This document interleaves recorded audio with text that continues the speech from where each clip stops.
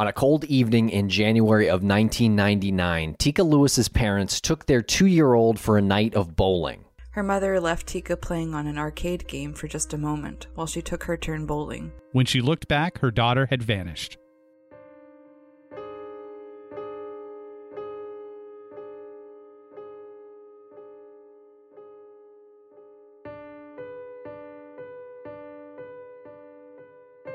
Welcome back to Missing. I am Tim, here today with Lance. Lance, how are you today? Doing pretty well. How are you today? I am doing well, and for this episode, we have our friend and coworker Jennifer Amell join us, and we're speaking about the disappearance of Tika Lewis from Tacoma, Washington on January 23rd, 1999. Yeah, there's no two ways about it. This one is a really sad story, very tragic. She was only 2.5 years old when she went missing, and we said it during the interview. It's tough to read statistics of anybody who's missing, male, female, young, old, but when you describe somebody as being just 3 foot tall and 35 pounds at the time of their disappearance, it hits home in a way that the others don't, because just considering how helpless this incredibly young girl was. We also break down a lot of the other factors that went into this disappearance, this potential abduction, the location, the amount of people around there, the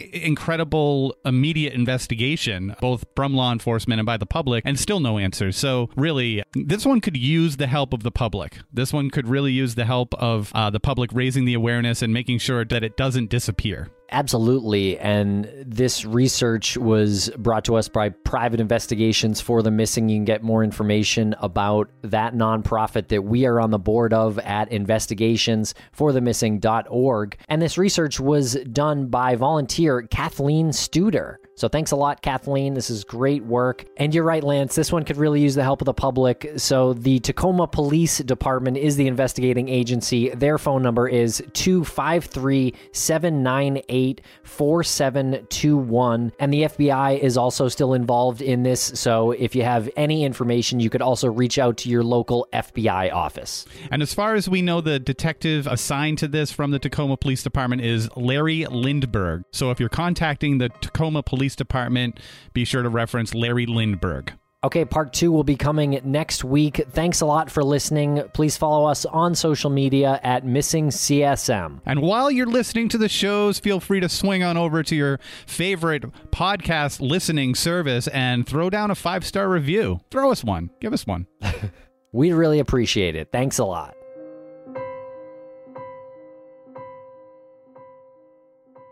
Our kids have said to us since we moved to Minnesota, we are far more active than we've ever been anywhere else we've ever lived. Moving to Minnesota opened up a lot of doors for us. Just this overall sense of community, of values that, Minnesotans have. It's a real accepting, loving community, especially with 2 young kids. See why CNBC ranks Minnesota number 4 best state to live and work. A great place to work, an even better place to live. ExploreMinnesota.com/live. Our kids have said to us since we moved to Minnesota, we are far more active than we've ever been anywhere else we've ever lived. Moving to Minnesota opened up a lot of doors for us. Just this overall sense of community, of values that, Minnesotans have. It's a real accepting, loving community, especially with 2 young kids. See why CNBC ranks Minnesota number 4 best state to live and work. A great place to work, an even better place to live. ExploreMinnesota.com/live. Welcome back to the podcast, Jennifer Amell. How are you today, Jen? I'm doing very well, Tim. Thank you. It's really good to have you on because I feel like I need you on this episode. Not like I can get through it with just Tim, but having you on this episode as we talk about the disappearance of a very, very, very young individual, Tika Lewis. She disappeared in 1999, and she was 2.5 years old. And just the first few details of her as a person, just the description of her is heartbreaking. And then you get into the actual disappearance. I am grateful to have somebody on who we can sort of have an emotional round table with.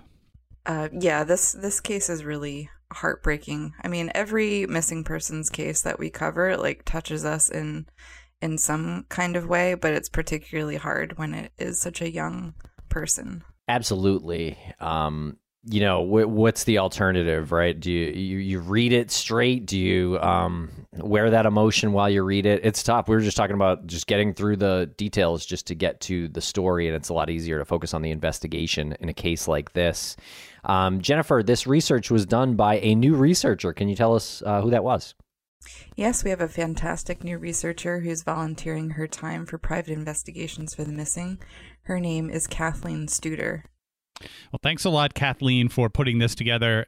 It couldn't have been easy, but it's so thorough. I think we had talked about this possibly being a two-parter just due to how thorough this is. Thanks a lot for volunteering, Kathleen. We really appreciate it. You can check out more information about private investigations for the missing at investigationsforthemissing.org. And to run down some of the statistics on Tika Lewis, she's been missing since January 23rd of 1999, missing from the New Frontier Lanes, that's in Tacoma, Washington, specifically at a location 4702 Center Street. The bowling alley does not exist any longer, but that was the address where she was last known to be seen. She was born on July 4th, 1996, a biracial female that's African-American, Caucasian, and Chippewa, black hair, brown eyes, again, 2.5 years old. She was 3 feet tall, 35 pounds. Clothing at the time of missing, a green Tweety Bird sweatshirt, white sweatpants, black and white Air Jordan sneakers, and a clear purse with a fish design containing quarters and Starburst. Jeez. That's really heartbreaking just to read what she was carrying around in her little purse. It's such a 2.5-year-old thing to have. Quarters and Starburst. You can see that purse, right, in your head, like that the clear plastic. Yeah. It's the Tweety Bird sweatshirt that gets me. That detail. It's just so innocent. Mm-hmm. And distinguishing characteristic, she had some skin discoloration on her face and buttocks, eczema, pierced ears, and may require medical attention for asthma. She's classified as lost, injured, or missing. Tika is the fourth of 5 children born to Teresa English. Tika's father, his name is Robert Lewis, who is also the father to Tika's younger sister by about 1.5 years, named Tamika. Teresa was 27 years old at the time of Tika's disappearance, and Robert Lewis was actually incarcerated at the time of Tika's disappearance at McNeil Island Correctional Center. He was serving a 4-year sentence and is not considered a suspect in her disappearance. And because Tika was so young at the time of her disappearance, obviously age progression images, renderings can be found out there. They actually did a pretty good job, which I believe was done by the National Center for Missing and Exploited Children. There's age progression of her at 15 and at 17, which physically, characteristically, looks pretty good. Yeah. Yeah, it always amazes me how age progression is done. Sometimes you see really bad ones. These do appear to be good ones. Obviously, we don't know what Tika looks like now, but it seems like it could be accurate. And these age progression images that we're speaking of, you can find on our social media platforms, Missing CSM, if you want to check them out and just kind of put a visual to what we're talking about here. Okay, and the New Frontier Lanes bowling alley was located right off Highway 16 and not far from I-5 in the western part of the city of Tacoma. Formerly called Midway Bowl, it was renamed and reopened in 1961 as New Frontier Lanes, a 32-lane bowling alley, and the main entrance was in the middle of the building. It had an area that was open behind the bowling lanes with a counter for people who were watching the bowlers to sit at, which sounds kind of cool. Arcade games around the wall in the open area, as well as an arcade room. But it closed in July of 1999 and was demolished by a development company that built a Home Depot and Jack in the Box in that location. Now, it's important to know the geography of the area and also the layout of the building as you described, Tim, because as you'll see later on as we talk about the circumstances of that evening and her disappearance, where the lanes were that the family was bowling at, where she was in that arcade, and how close she was to the side door, how close she was to access outside, whether she did it herself or somebody grabbed her and brought her outside, how that lays out in the parking lot. Also, how close it was to Highway 16. It is literally right off the highway. So very important to know the geography and the layout. Yeah, not to mention that I-5 intersected right at that junction. too. You could easily get on the interstate from there too, and that's kind of a quick getaway. We see that a lot in various cases, like abductions or murders taking place like right outside of an interstate highway. Just ease of access, I think. So Tika and almost a dozen of her family members arrived at New Frontier at about 8:30 p.m. on Saturday night, January 23rd, 1999. Her mom, her baby sister, and her mom's boyfriend and uncles were some of who were there. Sounds like a big party. Sounds like a lot of fun. Well, it was league night, and there was an estimated 150 people there who were just bowling. There was also about the same amount of people who were watching those individuals bowl. The parking lot was completely full, and with the sounds of the bowling happening and people gathering, you can imagine just how noisy and sort of chaotic the whole thing was. The temperature that day was around 38 degrees Fahrenheit, and the area had just received over like half an inch of rain that day. Keep in mind, this is Washington, so it's not out of the ordinary for a lot of rainfall. Tika did not have a coat on at the time of her disappearance either. And Tika's family and friends were bowling on lanes 7 and 8, which, can be kind of important because, as we discussed, one of the entrances was right in the middle. So they were somewhat in the middle of a 32-lane bowling alley. I think the layout of the bowling alley, I think they had lanes on both sides of the building with like kind of the food arcade area in the middle of it. And on the side that Tika's family was bowling on, they were in the middle lanes, 7 and 8. And at the end of that lane was a cluster of arcade games. And that's where Tika was sitting and occupying herself as her family was taking turns on the lanes. And at the exact time of the incident, Tika was in that arcade area along the back wall, sitting in the seat of a car racing game called Cruisin' World. And she was too small to play the game, and her feet wouldn't even reach the pedals. And the game sat about 6 feet from a side exit door that opened up to the east side of the building.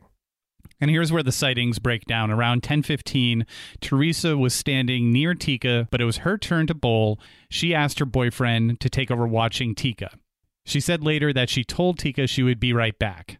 It then became her boyfriend's turn to bowl, so Tika's uncle took over watching her. Tika's uncle turned to watch Teresa's boyfriend's roll, turned back to Tika, and discovered that she was gone. So this happened in the course of just a few minutes, from 10:15 to, I guess, maybe 10:20, a little past 10:20-ish. Yeah, it's an amazingly narrow time frame for something to have happened. I mean, you hate to think that somebody was watching Tika's family looking for an opportunity to approach this small child. Or it could be that Tika just sort of wandered off from the arcade game within those minutes. But it's so tragic that, like, given this very narrow window of time when her whole family just turned around to watch bowling, that Tika disappeared. And in the middle of a bunch of people as well. If someone was abducted, if a child was abducted, it had to have happened so fast that all of the bystanders, the onlookers, the bowlers, and including the 3 people that were assigned to watch Tika never saw. It's whoever abducted her, or if she decided to walk away, she took the prime opportunity to do so. And it seems to me like they did as much due diligence as they could have, at least from their accounts, to watch Tika. That, they were there to bowl, their turns came up, and they made sure that somebody was watching the girl. Yeah, whatever happened must have happened quick, and it is every parent's worst nightmare.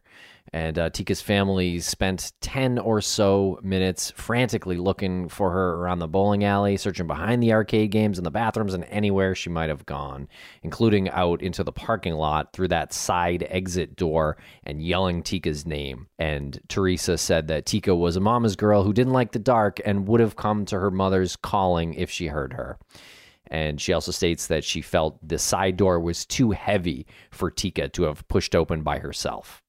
I mean, it's a great point. It's a great bit of speculating or theorizing by Teresa. I can't get into the mind of a 2.5-year-old little girl, but being in an area where your family is and there's fun happening and you're at an arcade game, and even though you're too small to play the game, you're still there. It's like bright lights. There's a lot of activity. It makes no sense why she would force a door open. And even though it's unlocked, like that's a heavy door. Like it's a side door, probably with one of those crash bars. It would take a bit of an effort, I would imagine. Why would she even decide to leave that environment to go out into 20-degree weather with no jacket?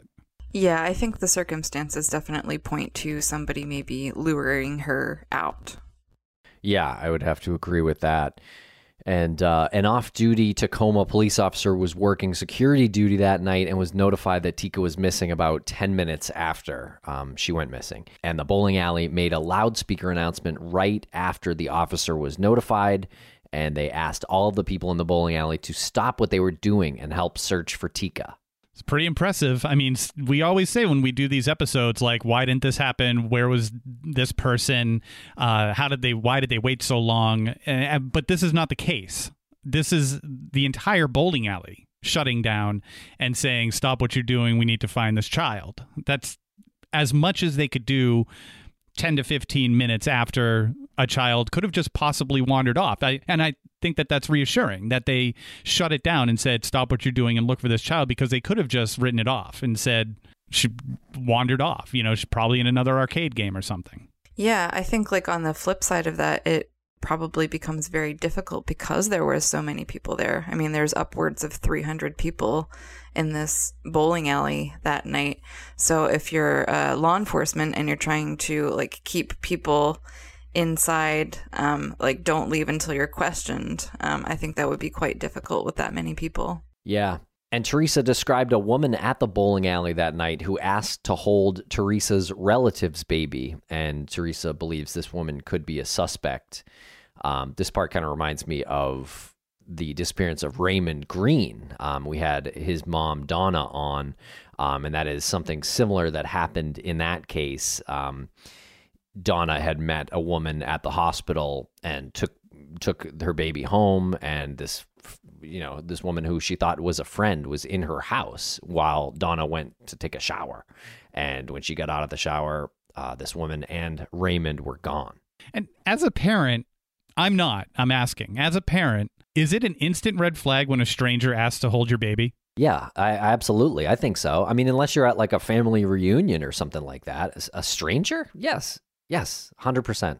In a bowling alley, there's nothing about that where you'd say, like, that's just an innocent, child-loving adult. No, I mean, I don't think so, in my opinion. Yeah, agreed. I think perhaps because it's a female, like, I think maybe you would feel a little bit more uneasy if it were a male who was like, can I come over and hold your baby? But your guard is down a bit when it's a woman asking, because you have this, like, sense of maternal instinct and that, like, a woman could never hurt a child. But I mean, that's not always the case.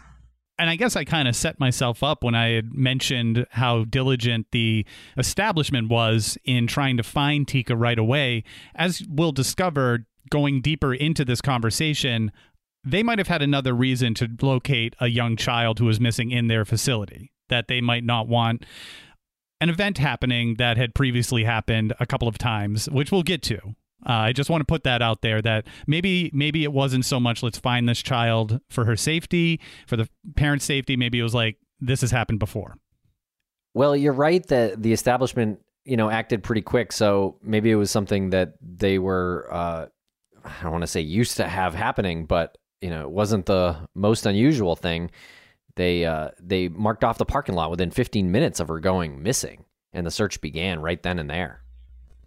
I wonder if that's because they had an officer there already who was experienced in the protocol, like what should happen right after a child goes missing. I wonder if that officer wasn't there, if they would have the same response. That is a great point.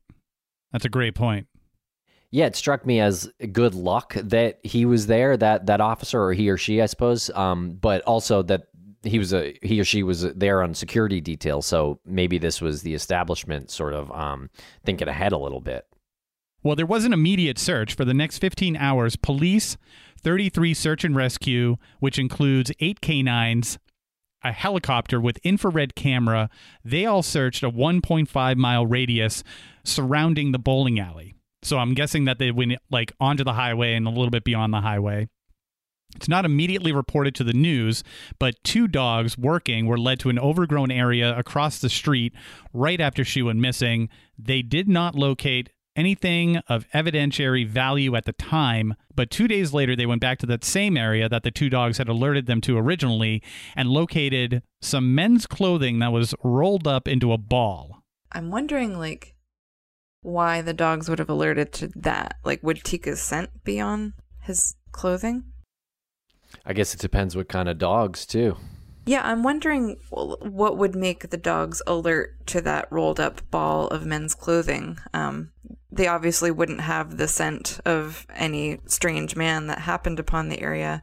So I'm wondering if the scent of Tika was actually on that clothing. I think it depends what kind of dogs were used. If they were search dogs and they gave a search dog a sniff of a piece of clothing that Tika, wore, then that would be the reason. I think if it's a cadaver dog, then that's worse news. But I would think this was probably search dogs at this point. Right. And if they introduced search dogs to all of this, I guess it goes without saying, they provided articles of Tika's clothing so that the dogs had a scent of the person that they were searching for. But bear in mind that they didn't locate anything during that initial search when the dogs were led to that area. So maybe Tika had been right there for a brief period of time, maybe a couple hours, and left her scent at that area, at that location before being taken away. I don't know if we can equate the scent being on those clothes. They went back without the dogs to that area for a further search and found the clothes the second time. Right. So you're saying like the clothes might be a red herring. They just happen to be in the area where Tika was. Could be a red herring, or maybe they didn't see them the first time around, but I don't think the dogs would have been searching arbitrarily. I think if they were alerted to a location, it wasn't a false alarm, and her scent at one point had been there. Yeah, let's give you a little bit more detail about what this clothing consists of. It was a Boatworks navy blue wool coat. This was a size large. There were initials on the label, either an IS or a JS, which, thanks to the help of a tipster, was later determined to be the codes used by a local thrift store by the name of Value Village. There was also Lee dungarees, off-white jeans. They were a size 34 waist and a 32 length. There was a Columbia button-down flannel shirt. There's no size indicated, but it was blue and green over white with yellow plaid. It was determined that the clothing had not been there that long because it had no mold, which, as you might remember, we're in the Pacific Northwest. It's very damp, so I think that would quickly get relatively moldy if it had been there for long. And forensics apparently combed the clothing for fibers and evidence, but it was never reported, publicly at least, if there were any findings. I wonder how long the police had a presence in that area in those hours, in the day or two after. I'm saying, like, if those clothes weren't there during the first search, who had the opportunity to put them there without the police noticing, if the police were still searching or if there were still even locals, volunteers searching? Yeah, agreed. Yeah, I wonder how someone could slip into that area if it was kind of crawling with search and rescue personnel. It's also impressive that 4 FBI agents on Sunday, the 24th, the day after the disappearance, 4 FBI agents were assigned to the case along with the Tacoma Police Department. Yeah, and they started interviewing and backgrounding patrons and employees of the bowling alley, as well as asking anyone who took photos to please turn them in. And they checked phone records of the payphones at the alley for clues, and they checked with local sex offenders. It was determined, unfortunately, that the surveillance system was not working the night of January 23rd, so there was no video to help with the investigation, which is completely frustrating. And I hate hearing that kind of thing. I feel like that happens all the time in these cases that we cover. Like, oh, the battery wasn't working or the thing was down or something like that. It's just frustrating. Please check your tapes, everybody. Any theories about why the FBI was so quickly involved in this? I think they jump on any case where it's this young of a missing person. Yeah. Kidnapping of a child, and also the area. It's not the most uncommon thing in that area. Yeah, because we know, like with other missing persons of adults that go missing, like there's always the question there if they could have willingly left their life behind. But with a child, you know, that's definitely not a possibility. Yeah, if she walked away on her own, she'd be found somewhere. And that's just the reality. We'll be right back after a quick word from our sponsor. Buenos dias, world, from the San Diego Zoo Wildlife Alliance. I'm Marco Wendt. And I'm Rick Schwartz. And we're your hosts for Season 3 of Amazing Wildlife, a show from iHeartRadio Ruby Studio and the global conservation organization behind the San Diego Zoo and the San Diego Zoo Safari Park. Listen as we dive into the efforts here in San Diego and spotlight the heroes working worldwide to care for the species you know and love. Listen to Amazing Wildlife on the iHeartRadio app, Apple Podcasts, or wherever you get your podcasts. Buenos dias, world, from the San Diego Zoo Wildlife Alliance. I'm Marco Wendt. And I'm Rick Schwartz. And we're your hosts for Season 3 of Amazing Wildlife, a show from iHeartRadio Ruby Studio and the global conservation organization behind the San Diego Zoo and the San Diego Zoo Safari Park. Listen as we dive into the efforts here in San Diego and spotlight the heroes working worldwide to care for the species you know and love. Listen to Amazing Wildlife on the iHeartRadio app, Apple Podcasts, or wherever you get your podcasts. Buenos dias, world, from the San Diego Zoo Wildlife Alliance. I'm Marco Wendt. And I'm Rick Schwartz. And we're your hosts for Season 3 of Amazing Wildlife, a show from iHeartRadio Ruby Studio and the global conservation organization behind the San Diego Zoo and the San Diego Zoo Safari Park.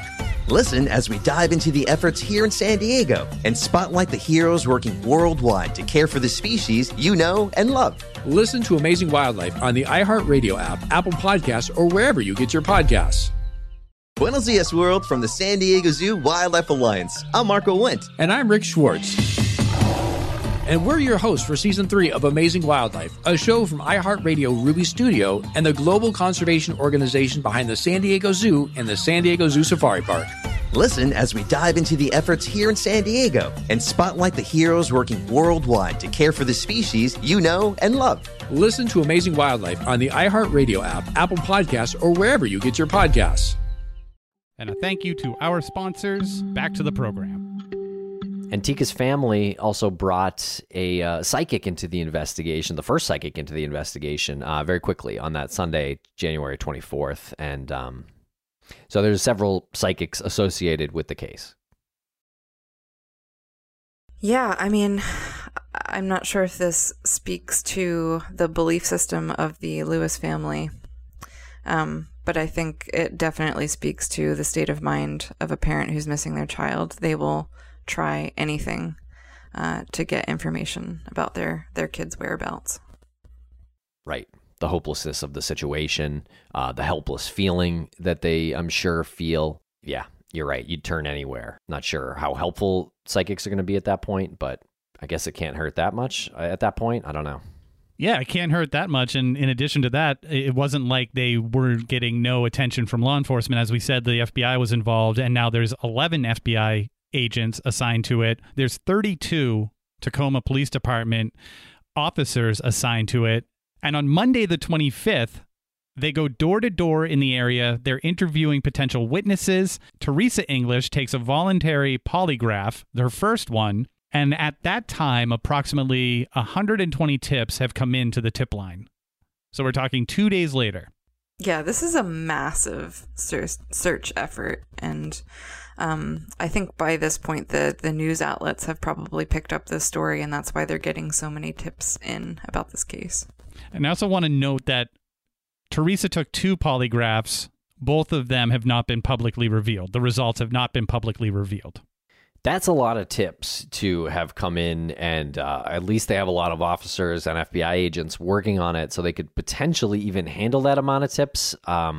It's really hard, I would imagine, to handle that amount of tips. And on Tuesday, January 26th, 50 volunteers from KUBE-FM, which is a local radio station, searched a 3-mile radius from the bowling alley, and search and rescue dragged a pond near the bowling alley, but not finding any clues. And then by Wednesday, which would be the 27th, Teresa takes her second polygraph to address several questions that weren't considered in the first polygraph. As Lance mentioned, both of these polygraphs have not been made public, the results of which. but law enforcement does not consider Teresa a suspect. And the first candlelight vigil is held on that Sunday, a little over a week later, at the bowling alley. Approximately 500 tips at that time had been received. Yeah, and it was reported on February the 3rd that a psychic led police to an area just east of the Fort Lewis Army base. They searched the area but found nothing. This psychic was able to lead police to the body of a girl that was missing in 1996, so that's why the police kind of took this psychic up and followed their lead. But by the first week of February, 550 tips had come in and 300 people had been interviewed. Even with all of these tips and all of these interviews, police did not have a suspect, and Detective Fiardo stated Tika vanished into thin air. Well, that's not true. And I'd like to know more information about the psychic that led police to the body of a girl that was missing in 1996. And to my knowledge, this would be one of the only documented cases of something like that happening. So yeah, I would like a little more info on that. That's interesting.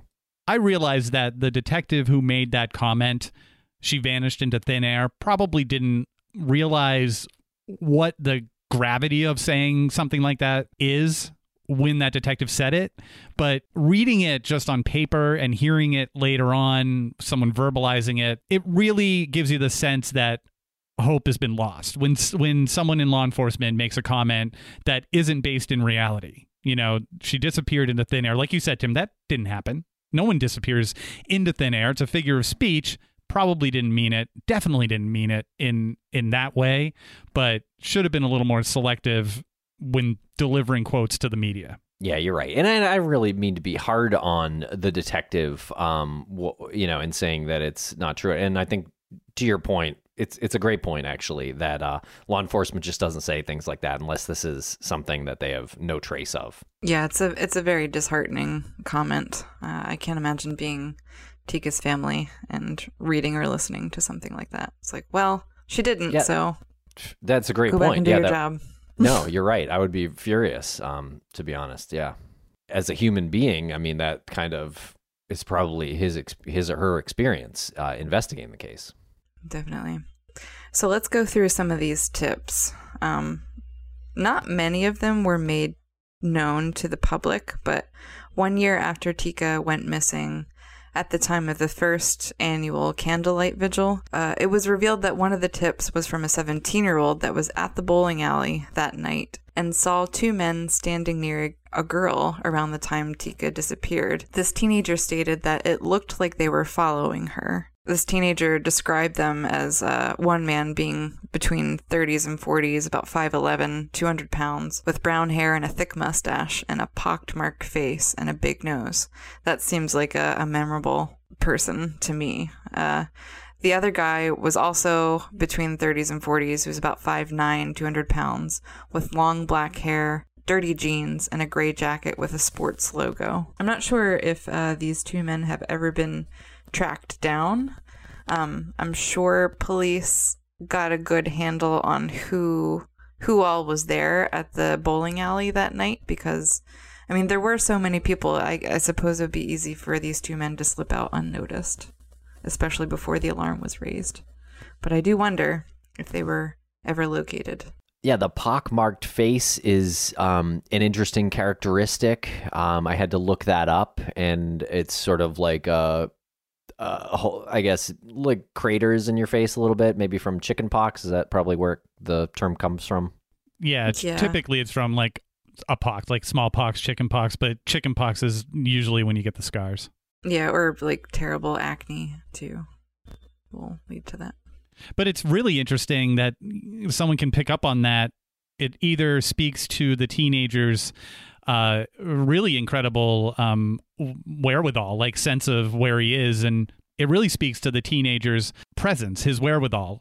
Either the pockmarks were so bad that he noted them instantly, or he was close enough to see it.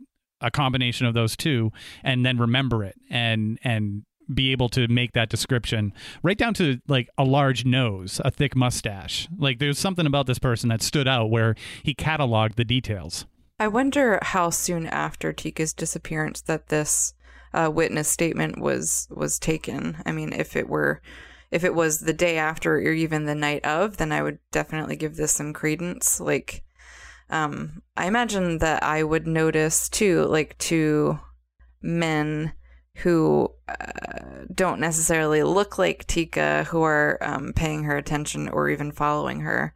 I would definitely remember a scene like that. For sure. It sounds like a pretty good tip, and it sounds like it wasn't really made public that this was information until a year later. So you're right. This tip could have come in at any point between Tika's disappearance and a year later. So I would say the earlier the better on that, obviously. And another tip revealed at that same time from a woman arriving at the bowling alley at about 10:15, which was the time that Tika disappeared. She noted that a 1980s to 90s maroon four-door Pontiac Grand Am with tinted windows and a spoiler on the back speeding out of the parking lot. Unfortunately, she was unable to get a license plate. Yeah, and we're not really sure why these tips took a year to be released and why no suspect sketches were ever completed. As we'll see in a bit, this information was released to the news media about a year later, but it was not mentioned again until 20 years later when a new detective assigned to the case in 2020 brings it back into focus. I imagine that, law enforcement does this all the time, right? They hold back information to see if they can get another witness to corroborate it, if they also saw those two men, if they also saw that Pontiac Grand Am. But I imagine if in a year they didn't hear any corroborating stories, that they would deem it safe to release to the news. And the investigation continues, but unfortunately goes cold. The reward for information regarding the disappearance of Tika eventually grew to its current total of $27,000. The Tacoma Police Department and the FBI ran parallel investigations, one focusing on the family and one on strangers, which is, again, reassuring to me that they were working hand in hand with the police department and saying, we'll work on this, you work on this. During this time, there were reports of sightings of individuals that looked like Tika. Unfortunately, none of them were her. She was highlighted on America's Most Wanted 3 separate times in 1999, January 30th, February 6th, and September 4th, which, again, is very impressive to me. And on May 10th in 2001, it is reported that there was a body of a young African-American girl found in Kansas City. And Teresa didn't feel like it was Tika, and about 2 months later, DNA ruled Tika out of being that Jane Doe, and the body was referred to as Precious Doe. Precious Doe is eventually identified several years later as Erica Michelle Marie Green, a 3-year-old child, and her mother and stepfather were later convicted of her murder. Oh, God, that's horrible. Yeah, it's important to mention here because, like, sometimes you would see in various articles or whatever that a doe had been found in Kansas City and might be linked to her case, but we know that's not the case now. And then in the early 2000s, the property next to the bowling alley was developed. As we mentioned before, it became a Home Depot and a Jack in the Box. But the Tacoma police believed that Tika's body would be found as this area was excavated. But that property, as well as the property that the bowling alley was on, was excavated and developed, and nothing of evidentiary value was found. Does anyone else find it lazy theory? To me. Yeah, does anyone else find it strange that the police would believe that the body would be found right there, like someone abducted her and then buried her right there? Yeah, like unless this was an employee who like buried her in the basement or something like that. What are you talking about? This sounds like a pick up the couch cushions kind of thing and see if you find, a quarter. Your car keys. Like yeah, this is ridiculous. Yeah. Yeah, agreed. I mean, unless I could foresee perhaps a situation in which Tika wandered out on her own and maybe was hit by a car on the road or in the parking lot, and I don't know. It doesn't seem like it seems like there was such an extensive search of the property where the bowling alley was on that they would have found something if there was anything to find. But as we know, nothing was found. Right. And this was in the early 2000s, so a couple of years later. You don't just when you're redeveloping land, you don't just like stick a shovel in the ground and start going. Like you have people out there surveying the land and marking off areas that they're digging. Come on. Like if something was going to be found, it would have been found during the searches or during the exploration as they're getting ready to redevelop that land. Yeah, I guess that is another one that kind of speaks to the hopelessness of the case. And the police were sort of left with no answers there if they're, expecting her to be there at that point. And verbalizing that, whether they're verbalizing that to friends, family, or the media, they're still having those thoughts strong enough where they verbalize it. And then in April of 2006, it is reported that a private investigator was hired by Tika's family, and they found a girl in Texas that may have been Tika. And Teresa sees a picture of the girl and believes that it is Tika, which you can imagine would be a pretty emotional moment. And the woman that was with the girl in the photo looks like someone that was at the bowling alley. And further investigation, though, reveals that the birthmarks do not match Tika, and DNA finally proved that this girl was not Tika.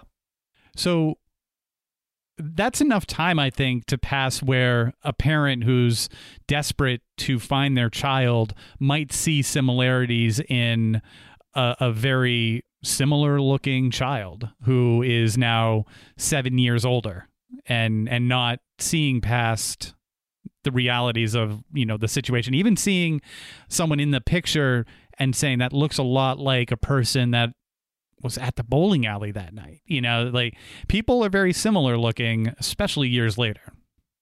Yeah, and I think grief definitely plays a part in this too. Grief can make you believe things that you otherwise wouldn't in a more reasonable state of mind. But I imagine for so long, going so long without any answers, you're kind of willing to stretch your imagination in any direction that would provide you answers. For sure. Yeah, back to that Donna Green interview that we had about missing Raymond Green.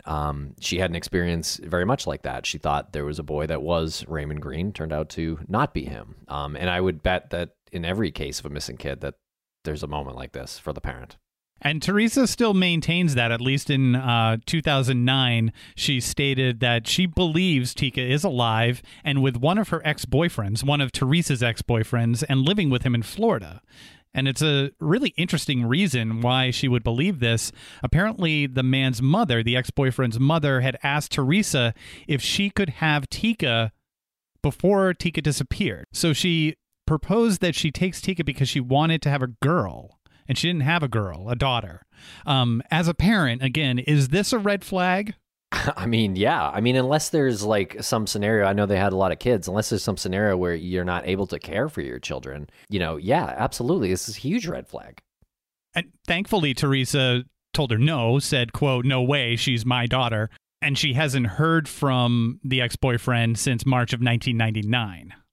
And it's not like this ex-boyfriend is Tika's father either. Like, can I just have your child? What kind of question is that? Well, that's a great point. Yeah, this isn't an ex-boyfriend that is the father. This is an ex-boyfriend that was acquainted to Tika. Yeah, and Teresa stated that she hadn't heard from this guy since March of 1999. Detectives stated that they did have a person of interest in 2009 in Florida and went there to speak to him. He was given 2 polygraphs, according to Teresa. He passed one and failed the other. It is not currently known if the police consider him a suspect at this time. But they traveled all the way to Florida from Washington State to interview him twice, or at least once. He was given 2 polygraphs, apparently. So that's pretty compelling. And I assume this is the same person, Teresa's ex-boyfriend and the person they interviewed. Yeah, we don't have like a clear confirmation from law enforcement that it's the same person, but like who else would it be in Florida? It's really interesting. Do they ask the same questions on a polygraph if you pass it and then fail it? And is it known whether he failed it and then they gave it to him again and he passed it? Or did he pass and there was something about his behavior or something that made them give it to him again? Or we don't really know the order of the two, do we? I mean, I think if he passed with flying colors, he probably wouldn't have been given a second one. Yeah. And I would bet that there are some repeat questions just to establish a baseline. Yeah. So I guess what it would probably be, just using common sense, is that he failed it, or maybe something's lost in translation. Maybe it was inconclusive, so they gave him a second one, or maybe he failed it and he asked for a second one and passed it. It's just interesting. I think I'm hung up on this because we don't see it very often where someone has two polygraphs and one's failed and one's passed. It's usually one's inconclusive and then one passed, or they're both inconclusive, or one failed, you know? Right. I believe that's the case with Butch Atwood, though. Yeah. The bus driver who was the last person to see Maura Murray. He passed one and failed another, apparently. Or it was at least inconclusive. I think failed and inconclusive are kind of the same thing when you're talking polygraphs.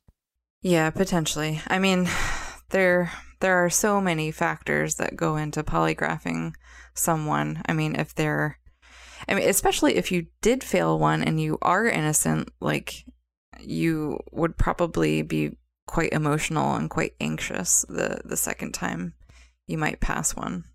Yeah, I don't know if the police can really use the word failed, publicly at least, because it just implies guilt, So I think inconclusive they would tell the media or something like that. But internally they could definitely say, this is guilty, this is suspicious as hell. Yeah, I think if anything, polygraphs should not be viewed as a science. I know we've said this a million times, but they should be used as a psychological tool with a suspect. On January 29th, 2010, it was reported that a man that attended that year's vigil approached Tika's family and told them that he had visions that Tika was buried in a garden at Point Defiance Park. And Teresa notified the police, who dug up the garden, which is, I can't even believe That's they amazing. Followed. Yeah, but they did not find anything. That's amazing. Isn't this amazing to you that she went to the police and said a man had a vision, and then they go into what I guess is a city-owned park and dig up a garden? Yeah, I think that's sort of what we were talking about before. It's almost like akin to a confession if they were, you know what I mean? Like, I think they searched it because they thought this was maybe a suspect, not because they thought this guy was a great psychic and Tika's really there. Amazing, though, that they even took it to that point instead of writing it off. A suspect or somebody told this guy something, and that, who knows why he did it, but I'm still just really, we're talking 11 years later.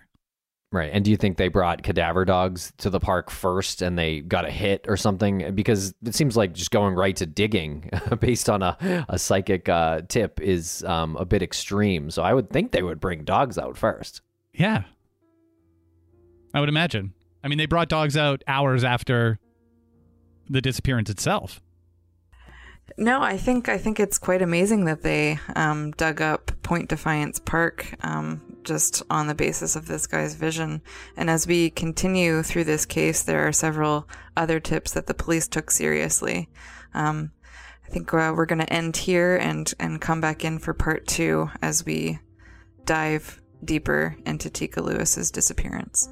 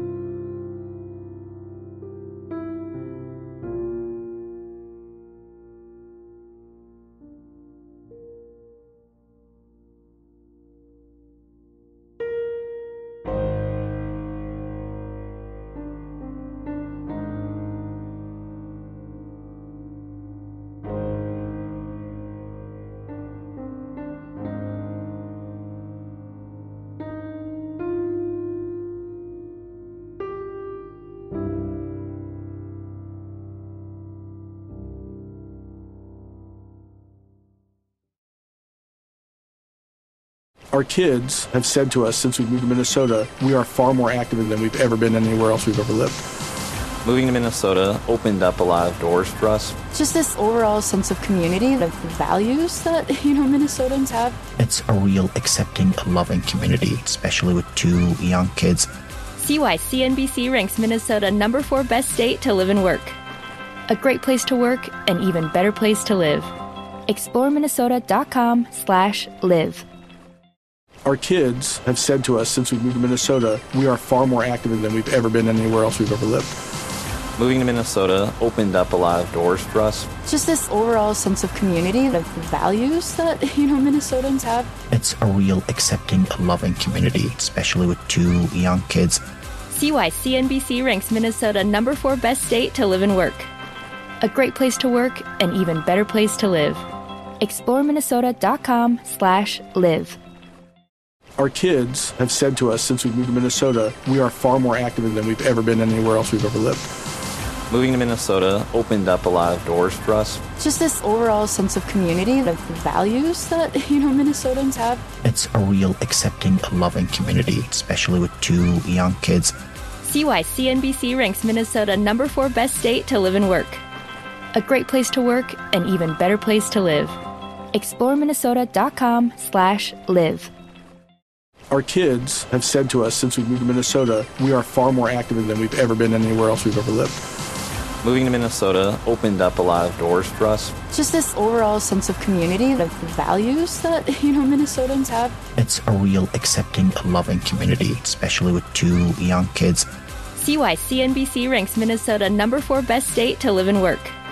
A great place to work, an even better place to live. ExploreMinnesota.com/live.